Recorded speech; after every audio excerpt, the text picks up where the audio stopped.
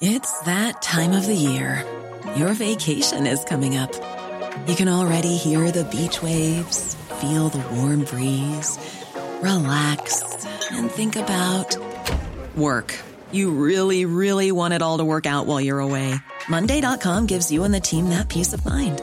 When all work is on one platform and everyone's in sync, things just flow. Wherever you are, tap the banner to go to Monday.com.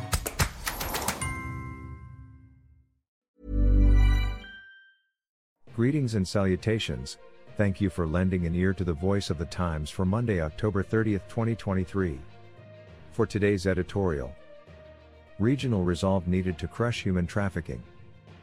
Last week, authorities raided a building in Pasay City where a Philippine offshore gaming operator, POGO, whose workers, mainly Chinese, had access to what could only be described as a pleasure dome.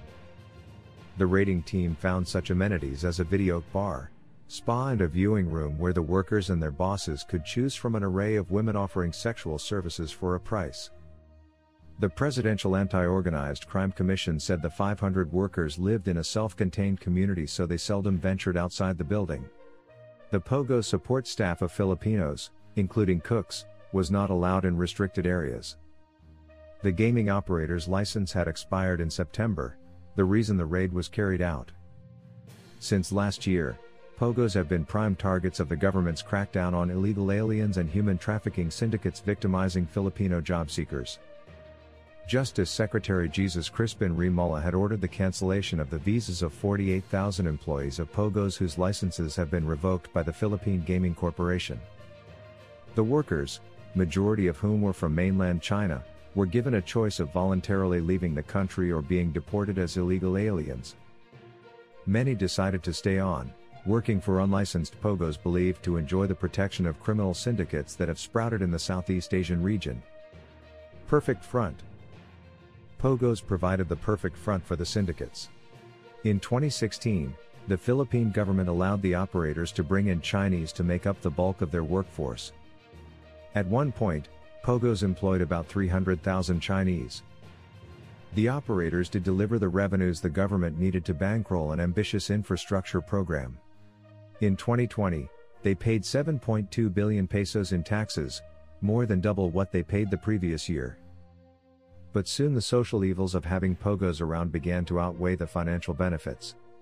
A rise in criminal activity linked to POGOs, ranging from kidnapping and money laundering to human trafficking and crypto scamming, prompted calls to sound the death knell for offshore gaming ventures. The government has responded by deporting illegal POGO workers in batches. The raid on the operator in Pasay shows there are holdouts that would rather gamble on continuing their illicit business than move out. Overall, however, the Government No. 39's crackdown appears to be working. Jeremy Douglas, the regional representative to Southeast Asia and the Pacific of the United Nations Office on Drugs and Crime, UNODC, said that operations against syndicates in some countries like the Philippines have caused a partial displacement. Douglas said the syndicates are moving infrastructure into places where they see opportunity, basically where they expect they will be able to take advantage and not be held to account, to remote and border areas of the Mekong. But even Myanmar, one of the countries that have long harbored person trafficking and online scam hubs, has gotten tough on criminal rings. Last week, police raided an online scam operation in Yangon and arrested 95 people. The UN agency said Myanmar was uniquely home to non-state armed groups that control important border areas and have a history of working with organized crime syndicates. The junta is believed to have been pressured by China to go after online scammers because many of the victims are Chinese. According to the UNODC, the profits raked in by the scammers rival the gross domestic product of some countries in the region. Filipinos were among the Asians who have been tricked into working for the syndicate's hub in Myanmar.